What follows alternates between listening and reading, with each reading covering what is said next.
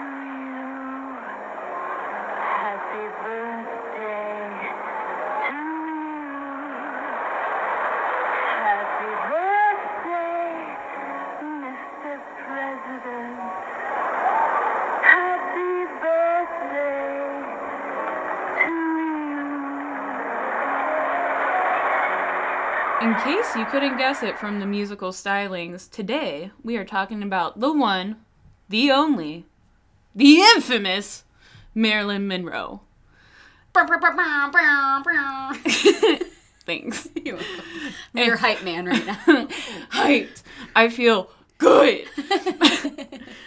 In honor of her birthday on June 1st, why not talk about the legend and the events that led to her undoing? Current day, she would be 94 years old, so just take a second, chew that in. What would she be like? Fucking wrinkly. Fucking wrinkly.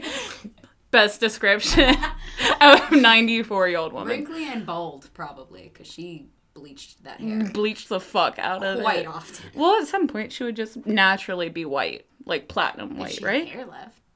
I guess, maybe? Okay. But anyways, we're gonna deep dive right the fuck into it.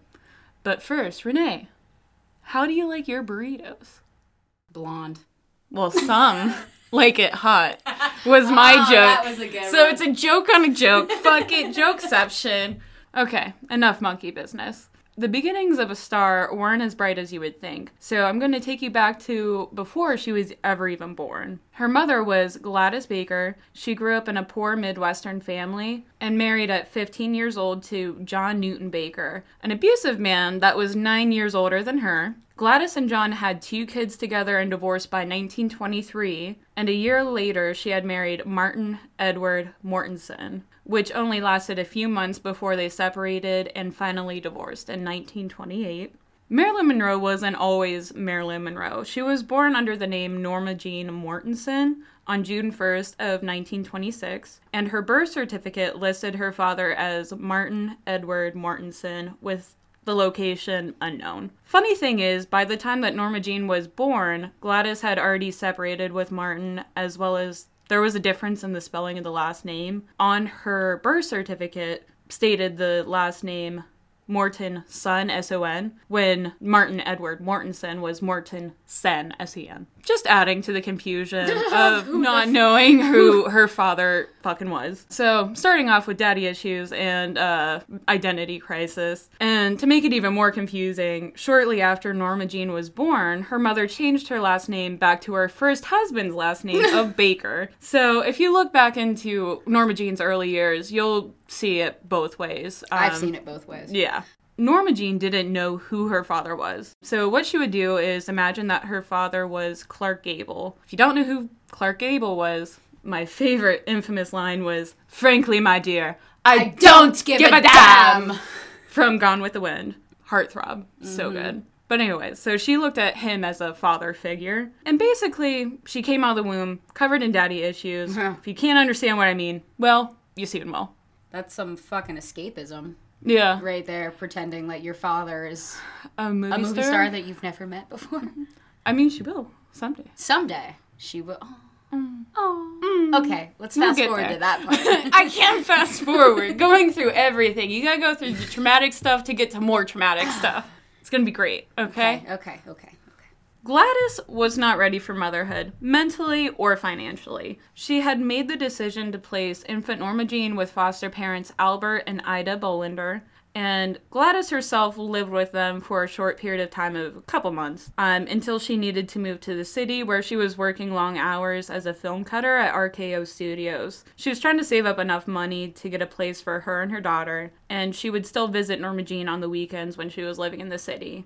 In the summer of 1933, she finally saved up enough money for a small home in Hollywood and was able to move 7-year-old Norma Jean in with her. So up to this point, she didn't consecutively have Norma Jean. So from when she was an infant to 7 years old, she was just bouncing around. Yep. Cool.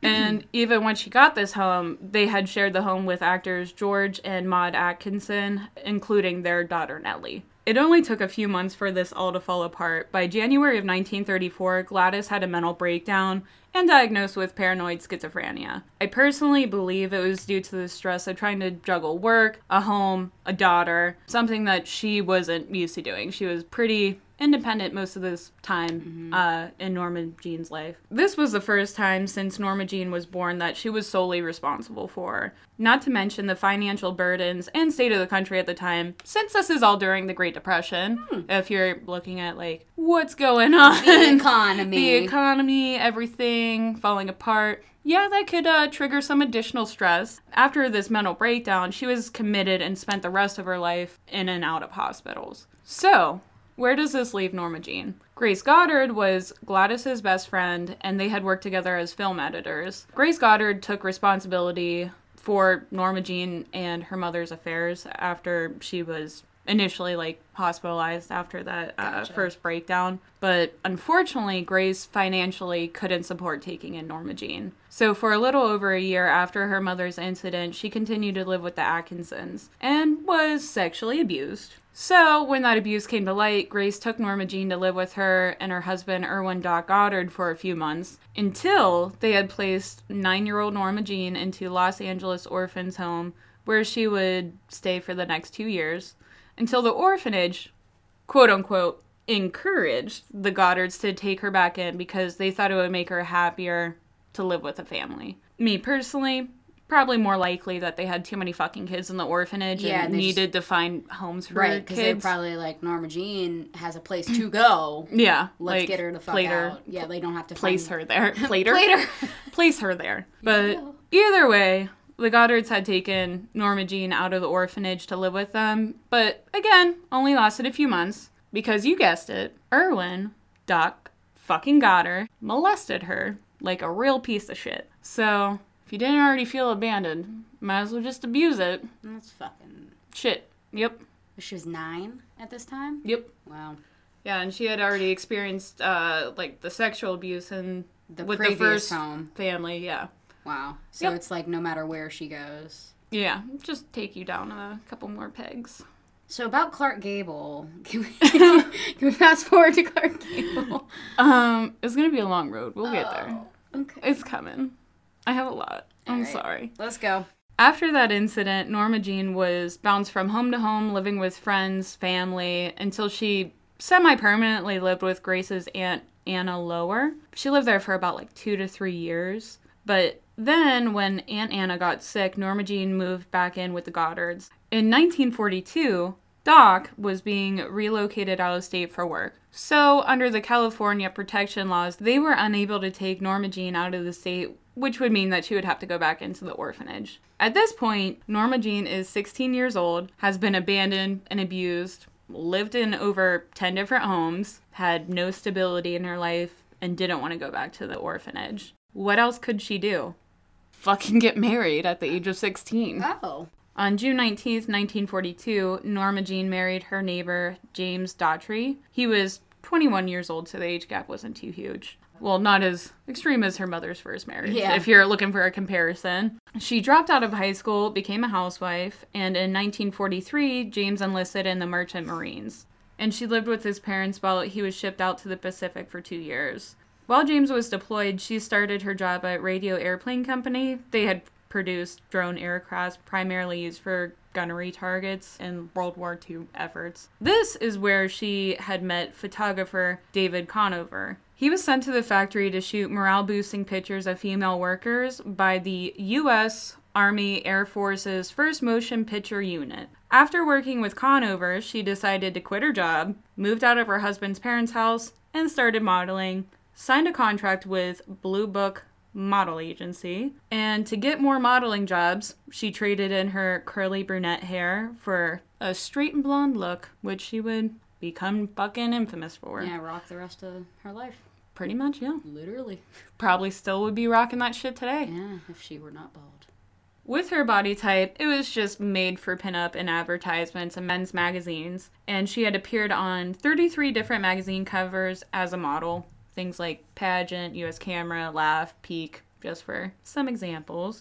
In 1946, she had a screen test with 20th Century Fox. They had given her a 6-month contract to avoid her being signed by rival studio, RKO Pictures. This was the start of her relationship with Fox. And it was pretty much the same as every other relationship in her life, unfulfilling, unstable. Once she was signed, Fox executive Ben Lyon selected her stage name Marilyn because she reminded him of Broadway star Marilyn Miller. And Monroe was Norma Jean's mother's maiden name. Thus, the legend Marilyn Monroe was born. In September of 1946, she finally divorced James Daughtry because he was against her having a career in show business at all. I don't think he was too hurt by the Dear John letter that he received because in interviews later on in his life, he recollects his marriage with Marilyn, and his only statements were her ability to cook or clean. Because, like, once she got famous and after her passing, like, everyone wanted to interview the first husband of the infamous Marilyn Monroe. And that's really all he had to say about it was her ability to cook and clean and make him sandwiches. What a fucking dickhole. Yeah. At no surprise, Marilyn Monroe later stated that in her first marriage she was dying of boredom, and it was only out of convenience. Yeah. Didn't want to go back to the orphanage. Conveniently marry a dickhole. Leave him when you get famous. Amen. Well, she wasn't famous yet. Oh. Close enough. Leave him anyway. Fuck. Leave all the dickholes behind. During her first contract with Fox, they didn't give her any film roles. Instead, she dedicated her time to acting, singing, and dancing classes, and enrolled in Actors Laboratory Theater, which was an acting school she described as my first taste of what real acting and drama could be. And I was hooked. I don't know what accent I just did for there. But I'm digging it. Can you do all of Marilyn's quotes in that accent? I don't even know what that was. I don't know. Oh, sorry guys. When Fox didn't renew her contract, she returned to modeling and odd jobs at film studios. Marilyn became protege of John Hyde, who just so happened to be vice president of William Morris Agency, a Hollywood talent agency that was around in the time. Nice person to have as a friend. Mm-hmm. Or as a fuck buddy. Oh. Surprise, surprise. They start banging, and he wanted to marry her, but she turned him down. In those days, it was known to have, like, casting couches. Yeah, so you put out or you get out. Yeah. So I think she was blatantly playing the game, sleeping with a VP talent agent to get her name around Hollywood, which it did. Hey. And I think it paid off. Yeah, go girl. Yeah. Gotta do what you gotta do, man. And also, he did pay for her plastic surgery on her jaw and a rhinoplasty, also commonly known as a nose job. Nose job. To make her more employable. In 1949, Marilyn was still a struggling model and actress when she got into a small car accident on Sunset Boulevard. So, who finds her but photographer Tom Kelly? He had gave her money to get a cab ride home, and he asked her to pose nude for him before this accident had occurred. Okay, and I thought you were going to say during the accident. During the accident. Hey, can you pose nude for me? Can you get naked right now on your busted-ass car? Here's some money. Get your cab. Thanks for posing nude. But his previous request for it, she always declined. She was worried about the negative impact that it would have on her possible movie career. A few days after this accident happened and he gave her some money, it changed her mind. She posed for the nude photos under the name Mona Monroe. This is what came to be the infamous red velvet photos. A couple years after, when she was in the middle of shooting the film Gentlemen Prefer Blondes, the fact that it was Marilyn Monroe nude in the photos Golden Dream calendars, they started to circulate. The studio started freaking out that people were going to be outraged and wanted her to deny these claims. Instead, she had an interview with a reporter and straight up admitted to it. Her quote was, and I'm not going to do it weird, I don't even know what accent that was. I'm not sure. But if it comes out, it comes out. What was I supposed to do? I needed the money, I was going to be out on the street, and it was tasteful, and the guy's wife was there to make sure that nothing happened. It became a hot topic in the news, which was perfect timing for a Mr. Hugh Hefner.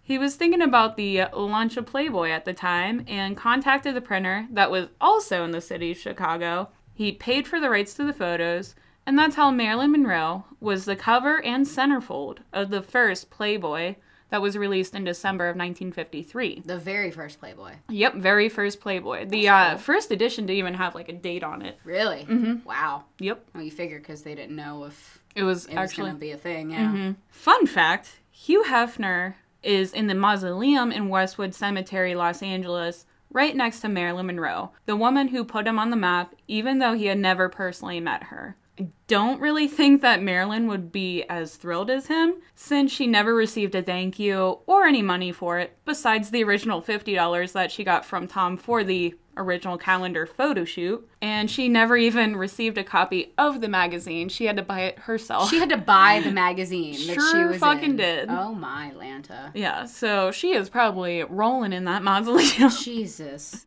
So, moving on from the red velvet photo stage of her life, 1953 was a big year for Marilyn. She had leading roles in Niagara, Gentlemen Prefer Blondes, and How to Marry a Millionaire, basically establishing her as a sex symbol, and dumb blonde type roles that she could never seem to escape. When she refused the role in another musical comedy, The Girl in Pink Tights, Fox had suspended Marilyn, and this stirred up some negative publicity. So, how can she win back those hearts of the people? She married baseball star player Joe DiMaggio. Joe DiMaggio. Are you Mario? It's me, Joe DiMaggio. Ooh. On January 14th of 1954 at San Francisco City Hall, they were married. While they were on their honeymoon in Japan, she was asked to go to Korea for a USO show to perform songs from her movies. She couldn't deny the troops, leaving Joe less than thrilled, alone on their honeymoon, while she went to sing for 60,000 U.S. Marines for 4 days. So it's very safe to say Joe was not a fan of being the husband of a famous sex symbol. When they returned home, Marilyn settled a new contract with Fox, which would include a $100,000 bonus and starring in a film adaptation of The 7-Year Itch, leading to the final nail in the coffin of their marriage. The studio had arranged to film the infamous white dress great scene in Manhattan, just so happened to tell the press and attracted about 2,000 spectators. With each gust of wind tossing up her dress, roaring cheers would follow. Thanks. Leaving Joe pretty fucking furious since he was on set the entire time. Yeah, so you're just standing there and... So every time... Yeah, just... You're not... The crowd would cheer and he'd just get more and more angry. More and more pissed. Yeah. Especially, like, when they first started filming. This is a fun little fact tidbit. She had, like, one pair of white panties on under this white dress. And, first couple shots... completely fucking see-through. Oh, wow. So she is actually, in all of the photos, she's wearing, like, a second pair of underwear over top of it. Oh. Yeah, so she had Two not undies. one, count them two. Two underooskies. Pair of underooskies. But yeah, he was still not happy, even though there was two pairs of underooskies. Doesn't, wipe that away. Yeah. And not to mention, then was also on front pages internationally. Mm-hmm. So that would also do it. Upon her return to Hollywood, in October, she filed for divorce only 9 months into their marriage. After filming wrapped up for the 7-Year Itch in November of 1954, she gave Hollywood and Fox the good old fuck you. Marilyn made her way for Manhattan, where she and photographer Milton Green founded their own production company, the Marilyn Monroe Productions, also known as MMP, to break free from playing the same old sex role and control to take more serious roles. And then she had also spent a year studying acting again. During this transitional period, she started dating playwright Arthur Miller, but their relationship became more serious once her divorce was finalized from Joe and when Arthur separated from his wife at the time. Her business partner, Milton Green, urged her to end her relationship with Arthur because Arthur was being investigated by the FBI for allegation of communism and was subpoenaed by the House of Un-American Activities Committee. Yeah. So, this led the FBI to open a file on Marilyn Monroe. Marilyn had openly talked about being a leftist, so this poses questions for the FBI. Is she a threat? What influence does she have? Who does she know? What does she know? Did the FBI potentially bug her home? Also, was speculated that there was money from Marilyn Monroe Productions finding its way to the Communist Party. Side note, you can view these records for yourself online. They were declassified by the FBI back in 2012. By the end of the year, Marilyn Monroe Productions was unable to finance any films alone. So, who do they turn to? They didn't turn to Fox. Yes, they did. Oh. You fucking know it, girl. Fucking Fox. So, they cut a new deal with the devil for a 7-year contract. $400,000 to make 4 films, 1 film for Marilyn Monroe Productions for each completed film for Fox. Plus, they granted her the right to choose her own projects, directors, and cinematographers. That's cool. Mm-hmm. At least it's a little bit better? A little bit better. Yeah. Just wait. It gets better again. Nice and shitty, like every other time that she worked with Fox. On June 29th of 1956, she married Arthur Miller at Westchester County Court in White Plains, New York. Arthur was an intellectual, being a playwright and all. So in addition to his influence on her left-wing political beliefs, she had also converted to Judaism. I mean, if you ask me, he seemed pretty, manipulative because she took on a lot of his beliefs because I didn't see anything before their relationship that she had these left-wing interest or these, religious reviews or anything like that. But anyways, I digress. Marilyn's business partnership with Milton Green had also deteriorated to the point where she bought him out. Arthur wanted to be involved in Marilyn Monroe Productions and her work that she was doing. So this is what I mean by, I believe he was manipulating. Controlling, yeah. Every move that she made, all of her big... puppeteer. Basically, yeah. At this point in her career, she had started to get a reputation to be hard to work with. She was always late, she was a perfectionist, and also pill dependent. Marilyn Monroe Productions, or MMP, I'm just gonna start saying MMP, guys, because I can't do it every time. Man, I just can't want it. Man. So, MMP's first independent production of The Prince and the Showgirl was co-produced and co-starred by Lawrence Oliver. He had angered her with a patronizing statement saying, "All you have to do is be sexy." Since that incident, she would purposely be late on set just to spite him, but I don't think it was really out of character for her because that's not the only instance that she was late to film. Another good example of how she was hard to work with, in Some Like It Hot, she played the role of Sugarcane, which was another dumb blonde. On set, she couldn't remember any of her lines or act as she was being directed. Her co-star Curtis famously stated that kissing her was like kissing Hitler.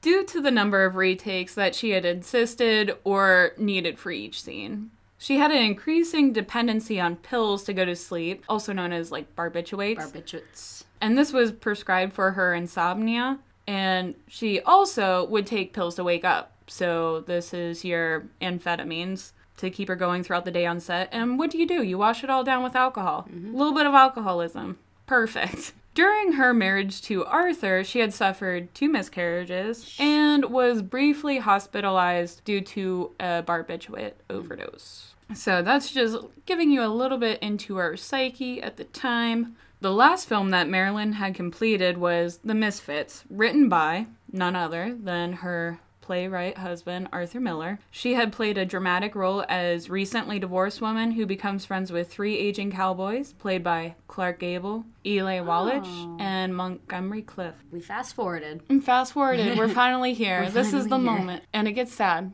but I'm sorry. Just a little bit of foreshadowing. The fucked up part about this was it was partially influenced by their relationship, her relationship with Arthur Miller, because their marriage was effectively over by this time. So she's playing the role of a divorced woman. And she's about to be a divorced woman. Exactly. Oh. And he was also already in a new relationship. Oh. Mm-hmm. And not to mention, yet again, playing a role inferior to men. Adding into that. I mean, it is what she had asked for, but kind of in the worst sort of way. Right.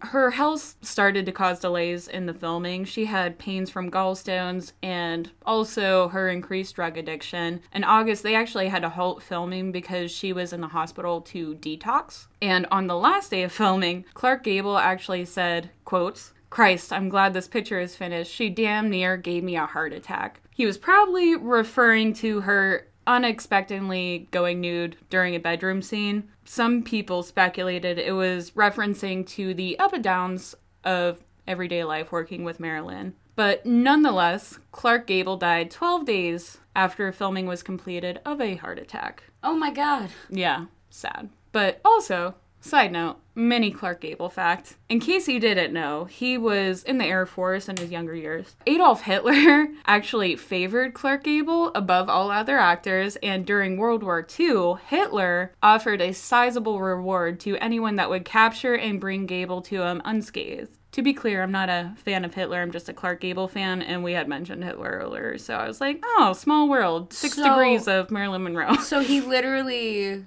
was like, yo, go get yeah, like, he wanted to meet him. He was like, bro, find him. But, like, instead of meet him, like, kidnap him. Yeah. Meet him. Steal him. Nice. All right. Back to the lady of the hour, or more than an hour, depending on how long I go on. But following the completion of The Misfits in 1961, Marilyn was officially divorced from Arthur Miller. She became preoccupied with health problems and had to have her gallbladder removed, also a surgery for her endometriosis, and hospitalized for 4 weeks for depression. Even though they were divorced, Joe DiMaggio is the one who actually picked her up from the hospital and tried to help her get back on her feet during this hard time in her life, since she was facing divorce and feelings of abandonment yet again in her life. During her rekindled friendship with DiMaggio, she permanently moved back to California and dated his friend Frank Sinatra. During their relationship, Sinatra gave Marilyn a small white poodle to replace the dog she lost in the divorce with Miller. Marilyn would go on to name the dog Moff, which was short for Mafia. Oh. Cute little fun fact there. Okay. Because, you know, I love the doggos. Yeah. It was around this time was the start of Marilyn's relationship with JFK. Just to give a quick explanation of the inner circles that were colliding. This might get a little bit wordy. Mm-hmm. So, Sinatra was in the Rat Pack with Peter Lawford. Peter Lawford was an actor at the time. Peter Lawford was married to JFK's sister, Patricia. Patricia was friends with Marilyn from filming Let's Make Love in her early career. Sinatra was also friends with JFK, and they would party together in Hollywood. Not to mention that Sinatra used his star power to help JFK win votes to become president. Mm-hmm. And then later, there was also wiretaps that revealed Sinatra discussing with Sam Giancana that he was fucking JFK's sister Patricia to influence her brothers to ease off the mob. So there's endless possibilities of who introduced them, where, when. So you can speculate how far their relationship had went, but my personal opinion, it wasn't the first time that JFK had dipped into dangerous waters with women, and also didn't have a record of having long-lasting affairs. So if they did have a relationship, I feel like it was only like one night stands or like a few times happenstance. And it was common for aristocrats at the time to have many affairs with a variety of women. There were also previous reported rumors that after JFK was done, would basically give his leftovers to his brother Robert. I think it's pretty fitting, especially in the case of Marilyn Monroe. Makes sense. Yeah. If they did that before in the past, why would this be any different? Right, yeah. In spring of 1962, Marilyn began filming Something's Got to Give with co-star Dean Martin. Days before filming was supposed to start, she had caught sinusitis. Despite medical advice to postpone, Fox began filming as planned in late April. She was too sick to work for the majority of the first 6 weeks of filming. Despite confirmations from multiple doctors, Fox went public stating that she was faking it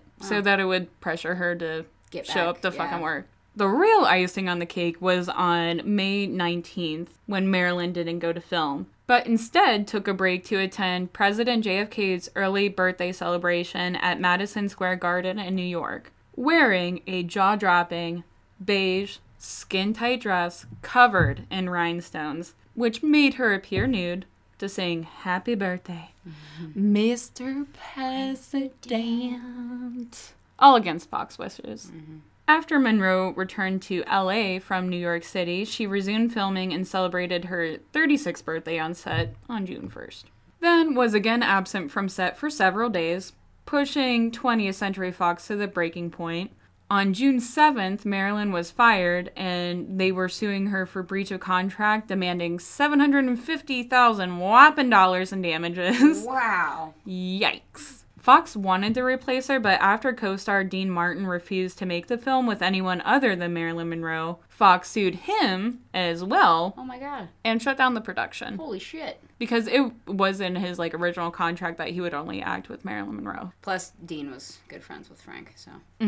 The studio publicly blamed Marilyn's drug addiction and lack of professionalism for the demise of the film, even claiming that she was mentally disturbed. To counter the negative publicity, Marilyn gave interviews with several high-profile publications like Life and Vogue in her last weeks. After successfully renegotiating her contract with Fox, filming with Marilyn was scheduled to resume in September on Something's Gotta Give. Which brings us to the last day of Marilyn Monroe's life, Saturday, August 4th of 1962. She had woke up in her Brentwood home, Los Angeles, California.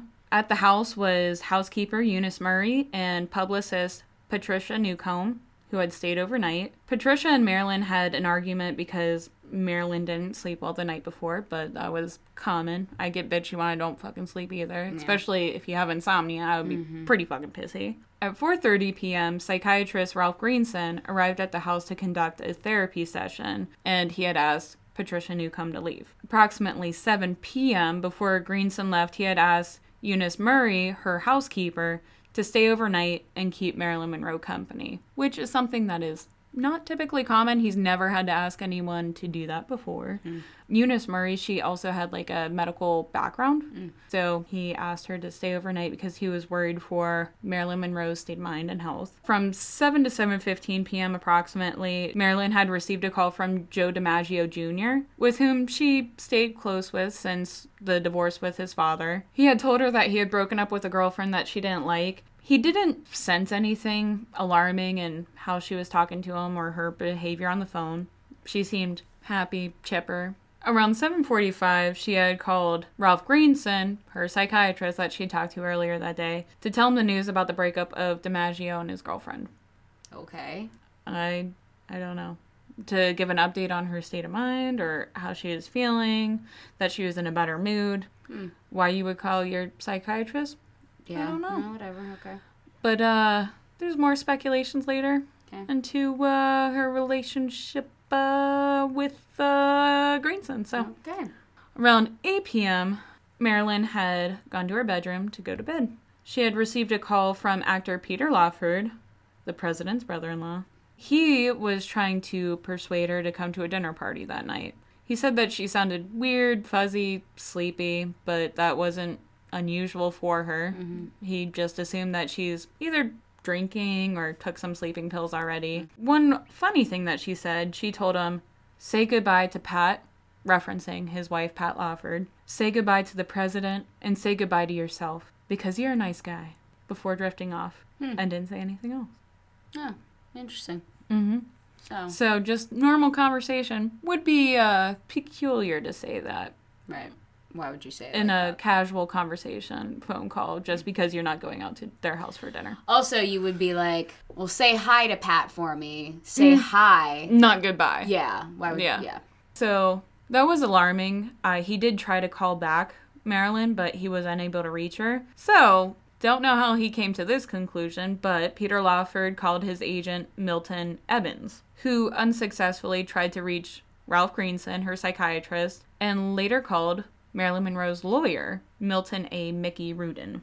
Rudin then called Marilyn's house and was assured by her housekeeper that she was fine, that she had just went to her bedroom and was on the phone earlier. When 3 a.m. rolls around, Eunice Murray, the housekeeper, had woke up, stating she was sensing something was wrong. She saw the light from under Marilyn's bedroom door and started to knock on it, see if she would answer, see if she was still up, but was unable to get a response from Marilyn. She had tried to open the door, but the door was locked from the inside. This is when housekeeper Eunice had called Marilyn's psychiatrist, Dr. Greenson. He had advised to look through the window, and that is when she had saw Marilyn lying face down on her bed, covered by a sheet, and clutching a telephone receiver. Shortly after, Dr. Greenson had entered the room by breaking in the window and found Marilyn Monroe lying there dead. Then, her psychiatrist, Greenson, called her physician, Dr. Hyman Engelberg, who arrived at the house around 3:50 a.m. and officially confirmed her death. Around 3:25 a.m., they notified the Los Angeles Police Department. On Sunday, August 5th, Deputy Coroner Thomas Noguchi conducted Monroe's autopsy the same day that she was found dead. They also brought in psychiatrists from the Los Angeles Suicide Prevention Center that had interviewed Marilyn's doctors and psychiatrists on her mental state at the time. Due to the advanced state of rigor mortis at the time her body was discovered, her estimated time of death was between 8:30 p.m. and 10:30 p.m. on August 4th. The toxology report was only taken on the blood and liver, showed that the cause of death was due to acute barbiturate poisoning. There was 8 milligrams of chloral hydrate, which was another drug used to help her go to sleep, 4.5 milligrams of pentobarbital, also known as Nembutal, in her blood, as well as 13 milligrams of pentobarbital in her liver. The police found empty bottles of these medicines right next to her bed. The dosages were several times over the lethal limit and rules out an accidental overdose from their perspective at the time of the investigation. They speculated that it had to have been taken in one gulp or within a few gulps over a minute or so. The funny thing about that is there was no evidence of pills in her stomach.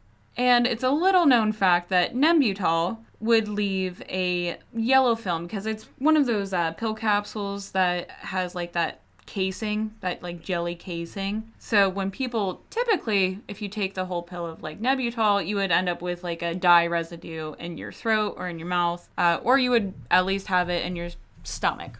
But, I mean, my thoughts on it, so what if she broke it out of the capsule? There would be no yellow film. It would be more dangerous because it all would hit your system at the same time and you wouldn't have the pill in your stomach.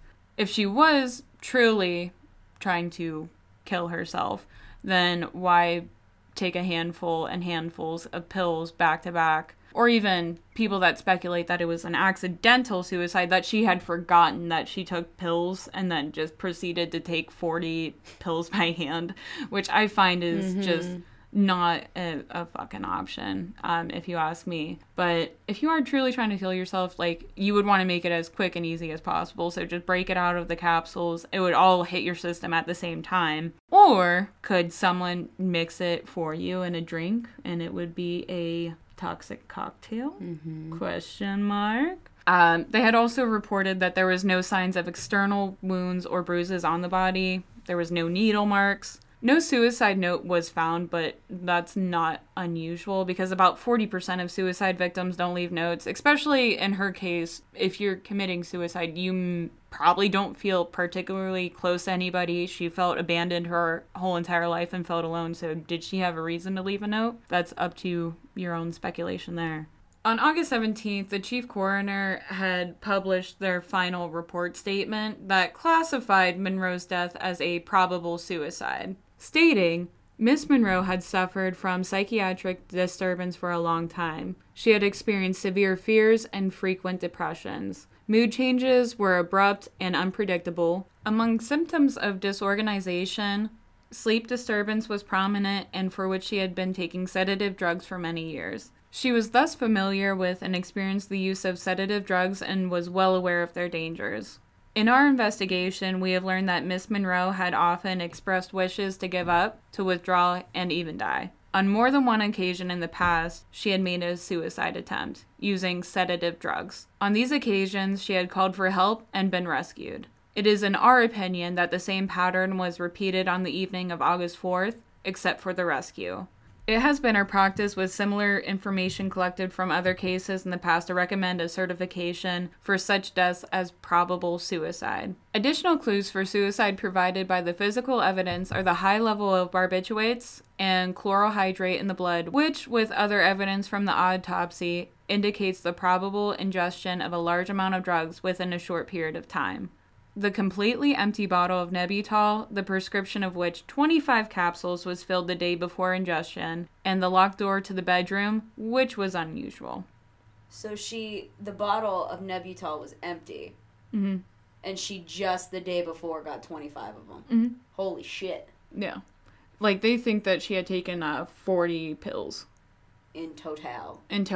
Wow. So if she was taking 40 pills total, it doesn't make sense that she would accidentally just take 40 fucking pills. No, you're not going to accidentally take 40 pills. Yeah. And there's a shit ton of ways to take pills. Like, so people that believe it couldn't be done because there was no yellow dye in her throat or like a yellow film, that's bullshit. There's a million different ways to take pills. But one fact that we do know is that it was definitely due to barbiturate overdose that she had died.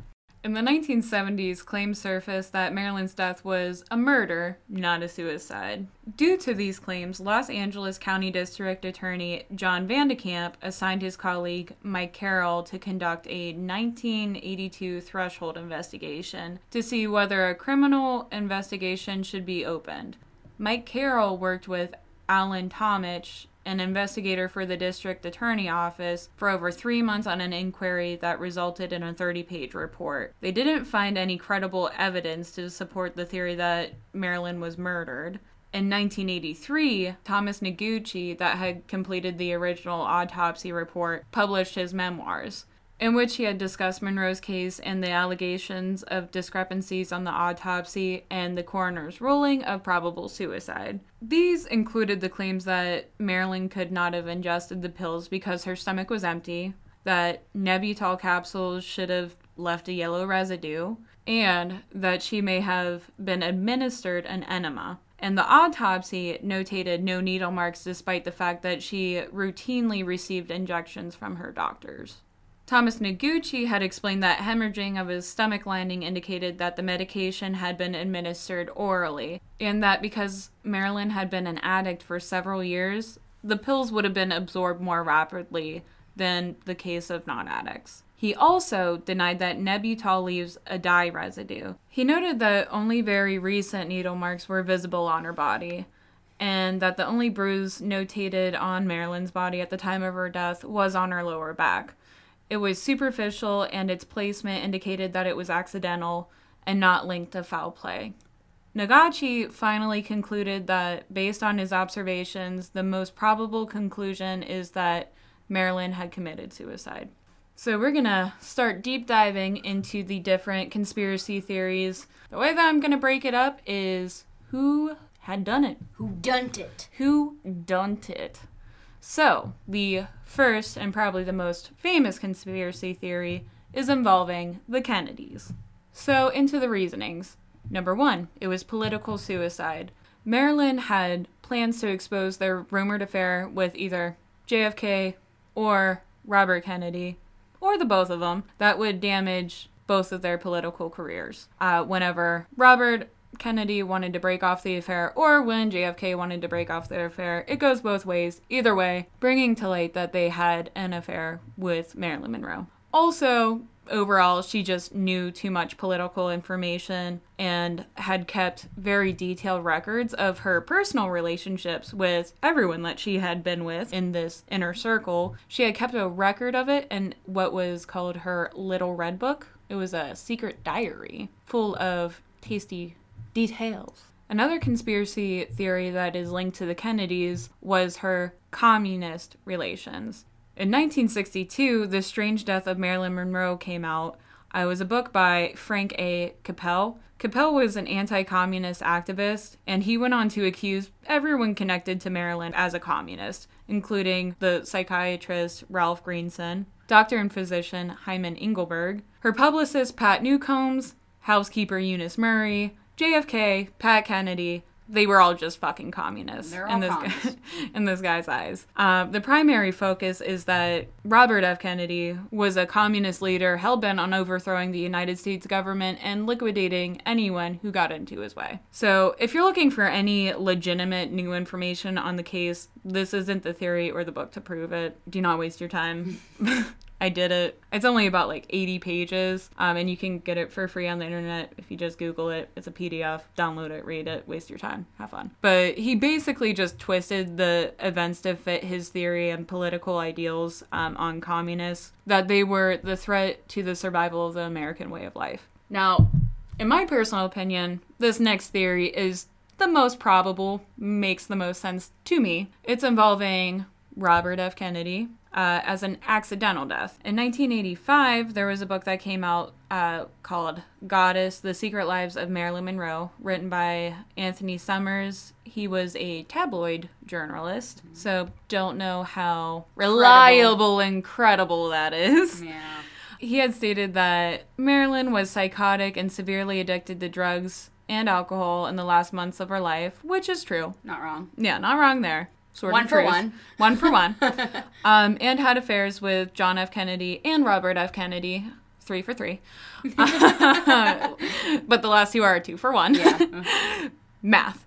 But anyway, so when Robert F. Kennedy ended their affair, she threatened to reveal their association and relationship, which Kennedy and Peter Lawford had attempted to prevent by enabling her addiction. So, just let her drink it out, take her pills, put her on her merry way. Marilyn was hysterical, and when she accidentally overdosed and died in an ambulance on the way to the hospital, Robert Kennedy wanted to leave Los Angeles before Marilyn's death had become public, and her body was returned to her house, and the overdose was staged as a suicide by Peter Lawford, who Marilyn had spoken with earlier that night, the Kennedys, and then FBI Director J. Edgar Hoover. Now, the author Anthony Summers, his theory, while not the strongest of the bunch, is supported by an interview he conducted in 1983 with housekeeper Eunice Murray. According to Summers, there was a moment where Eunice Murray had said the words to the effect of, "Oh, why do I have to keep covering this up?" When probed further, Eunice Murray allegedly said, "Well, of course Bobby Kennedy was there, and of course there was an affair with Bobby Kennedy." So that's implicating that he was there that night. She knew that they had an ongoing relationship, leading that it's very probable that he had known that she had died that night and possibly had influenced her over the edge. So that wraps up the Kennedys, still kind of involved throughout the rest of the conspiracy theories. The only factors that really change are who actually put the action in motion. So, next conspiracy theory. In the 1960s, it was a popular conspiracy theory that the CIA wanted to take revenge on the Kennedys for the failed Bay of Pigs invasion on Cuba. The Bay of Pigs invasion, it was a plan to push Cuban leader Fidel Castro from power. On January 1st of 1959, Fidel Castro, he was a young Cuban nationalist, and he drove his guerrilla army into the Havana to overthrow General Batista. General Batista, it was the nation's American-backed president at the time. After less than a day of fighting in the Bay of Pigs invasion of Cuba, there was 114 people killed and over 1,100 people that were taken prisoner. The CIA blamed the failed mission on excessive pressure that was put on them from the Kennedy administration. The Kennedys thought that disposing Castro was top priority. Allegedly, Joe DiMaggio had read Marilyn's diaries after her death. The diaries that have since mysteriously disappeared, they had disclosed that she had detailed conversations with Robert Kennedy about the CIA's plans to poison Fidel Castro with the aid of Chicago gangster Sam Giancana. So you have to ask yourself, would the CIA kill Marilyn for revenge? Did she know too much? What would happen if these secret missions, planned assassinations, and ties with the mafia had leaked to the public? I feel like also, if that is the case, the CIA would more or less be killing her to prove a point to the Kennedys. Yeah. Not, like, necessarily killing one of them, because that's high profile. Not saying Marilyn isn't, but killing a president comes a little later. Yeah. You gotta do a warning shot. Yeah. And by a warning shot, you mean just overdose. Yeah. Recently, in 2017, there was a documentary released that is also available on Netflix if you want to watch it. Not that great, but if you want to spend your time on it, do it. It's called Acknowledged. It was by extraterrestrial conspiracy theorist Dr. Stephen Greer. This documentary poses the question, did she know too much about aliens? Aliens? Are you serious? Yeah, I'm being fucking serious. Oh. So Marilyn had access to information about aliens when she was having the rumored affair with President John F. Kennedy around the time of her death. Marilyn had plans to leak top secret details about the Roswell crash of 1947, among other things. In effort to stop the leak and her rumored affairs with both Kennedy brothers, the CIA offered to have her killed, according to this documentary. Now, moving on to the mafia. In 1982, Marilyn Monroe, Murder Cover-Up, was released, written by private detective Milo Spiriglio.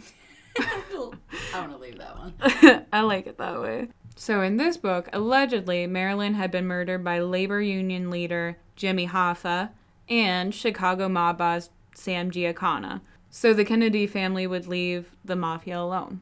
It included statements made by Lionel Grandison, who worked at the Los Angeles County Coroner's Office at the time of Marilyn Monroe's death. Grandison claimed that Marilyn's body had been extensively bruised and had been omitted from the original autopsy report, and that he had personally seen her secret red diary, but it had mysteriously disappeared. He stated that he was later forced to sign her death certificate.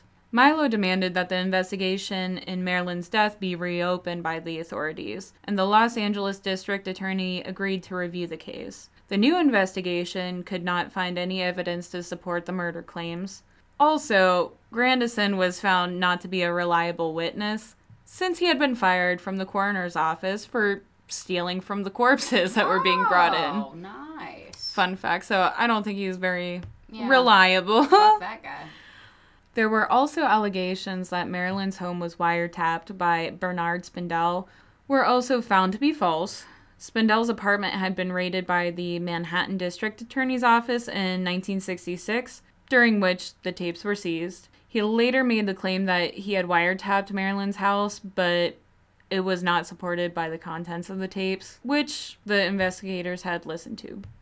In the 2012 Marilyn at Rainbow's End, biographer Darwin Porter suggested that Marilyn was murdered by mob boss Sam Giancana, that he had received orders from one of the Kennedy brothers to silence the actress and anything she was going to say about their affair. Porter claims that 5 mafia hitmen entered Marilyn's home and administered a chloroform-soaked washcloth to her face, injected her with barbiturates, and moved her to her bedroom to make the scene look like a suicide. And in this book, they also bring up, like, some little facts, like, all the caps were on the tops of her, like, the pill bottles. There wasn't, like, a glass of water next to her bed, so if she did orally take Dry them... swallow is hard. Especially 40 fucking pill capsules. Yeah, not real. In the 2000s, new information of secret tapes had come to light. They were allegedly recorded by Marilyn shortly before her death, explaining her everyday thoughts about her life and plans for the future. And these recordings, it was like an exercise for her psychiatrist, Dr. Greenson. John Miner published transcripts that he claimed to be made from these audio tapes.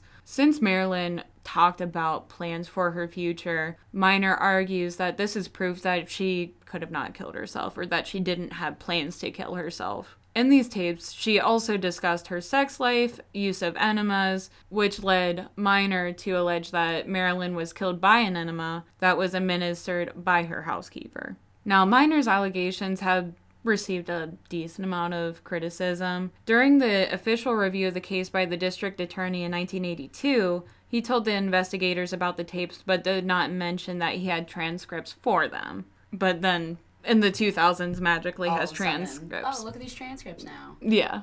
Miner stated that he had never mentioned that he had these transcripts before because Dr. Greenson had sworn him to silence. These tapes have never been found, and Miner remains to be the only person to claim that they had ever existed. Mm-hmm. Dr. Greenson was already dead before Miner went public with this. Of course.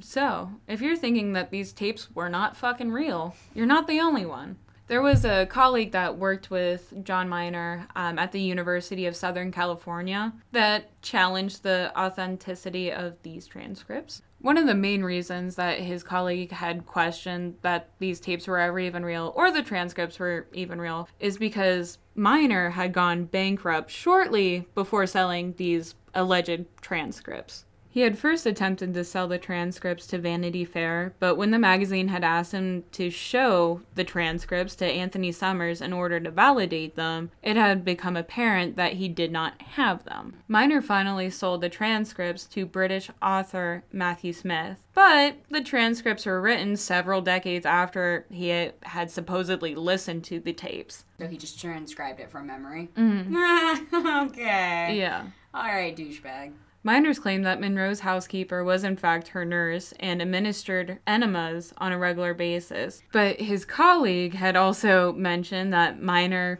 had a personal obsession about enemas. And his colleague also concluded that his theory about Marilyn's death represented his sexual interest and wasn't based on any evidence. In 1993, there was another book that was released that also blamed the doctors, but seemed a little bit more credible than Miner's theory of it. There was a biography of Monroe written by Donald Spoto. It disputed the previous conspiracy theories, but alleged that Marilyn's death was an accidental overdose staged as a suicide. According to him, her doctors, Greenson, the psychiatrist, and Engelberg, her physician, had been trying to stop her abuse of Nembutal. In order to monitor her drug use, they agreed to never prescribe her anything without first consulting with each other. Marilyn was able to persuade her physician, Engelberg, to break his promise by lying to him, stating that Greenson had agreed to it. She took several Nebutals on August 4th, but did not tell this to her psychiatrist, Dr. Greenson, who prescribed her for a chloral hydrate enema. The combination of these two drugs is what had killed her. Afraid of the consequences, the doctors and Marilyn's housekeeper then staged the death as a suicide. Spoto argued that Marilyn could have not been suicidal because she had reached a new agreement with 20th Century Fox and because she was allegedly going to remarry Joe DiMaggio and her life was looking more on the up and up. He based his theory of her death on alleged discrepancies in the police statements given by Marilyn's housekeeper and the doctors. There was a claim made by Marilyn's publicist that they had been alerted of the death already at 10:30 p.m., as well as claims made by prosecutor John Miner, who was involved in the official investigation. Miner had alleged that her autopsy revealed signs more consistent with an enema than an oral ingestion. So, that wraps up the fucking death of Marilyn Monroe and all the conspiracy theories that surrounds it. So what are your thoughts? What do you believe? What do you feel? I feel like it's very plausible. I feel like the CIA or the mafia story is very plausible. But then I also liked that last conspiracy theory, too, about... It was just an accident by two doctors not knowing what to do and not wanting to be to blame. Yeah. because that could prove negligence on their end. And then they'd never be able to practice ever again. Mm-hmm. Their careers would be ruined. Yep. And also, Fox would be coming at them. Everybody would be coming at them. Yeah, Fox would be fucking pissed because they just signed a contract. Even though Fox didn't necessarily have a stable relationship with her. Even though Fox didn't care about Marilyn, they cared more about their money and their contract and the future monies that they would have. The future monies. On a more serious note, no matter what you believe had happened, Marilyn Monroe was one of the most famous women of pop culture, loved by everyone, and was one of the most beautiful women in the world. But she still struggled with depression and previous suicide attempts. So I wanted to take a moment for anyone that may need to hear it. You're not alone, and there are people that can help. If you yourself or someone you know is in need, the National Suicide Prevention Lifeline is there. They provide free and confidential support 24/7 and can be reached at 1-800-273-8255 or at suicidepreventionlifeline.org, where you can also chat online. So, if you want to tell us what your beliefs are, your theories, or if I miss stuff. And also, there are more conspiracy theories. I just don't have the fucking time for it today, guys. Or I don't feel like there's enough evidence to even put it in honorable mentions.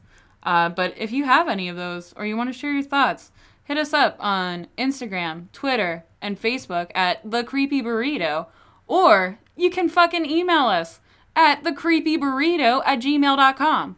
Hell yeah. Oh, yeah. Write us an email. Let us know if you have any suggestions, if there's anything you guys want us to cover. And also, if you write us a sweet-ass review, we might shout you out. Hell yeah. Live on the air. Foreshadowing. Not doing it on this episode because it's way too damn long. This episode's long as fuck. Long as fuck. So check out the next episode if you wrote us a review because we'll probably read it. On that note, bye-bye. Bye. Goodbye now. Bye.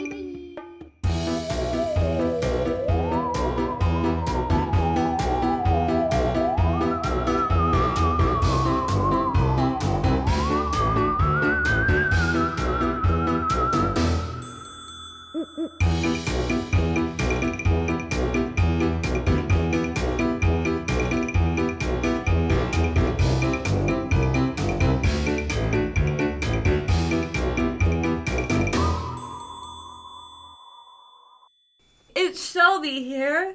I had a Hot Pocket.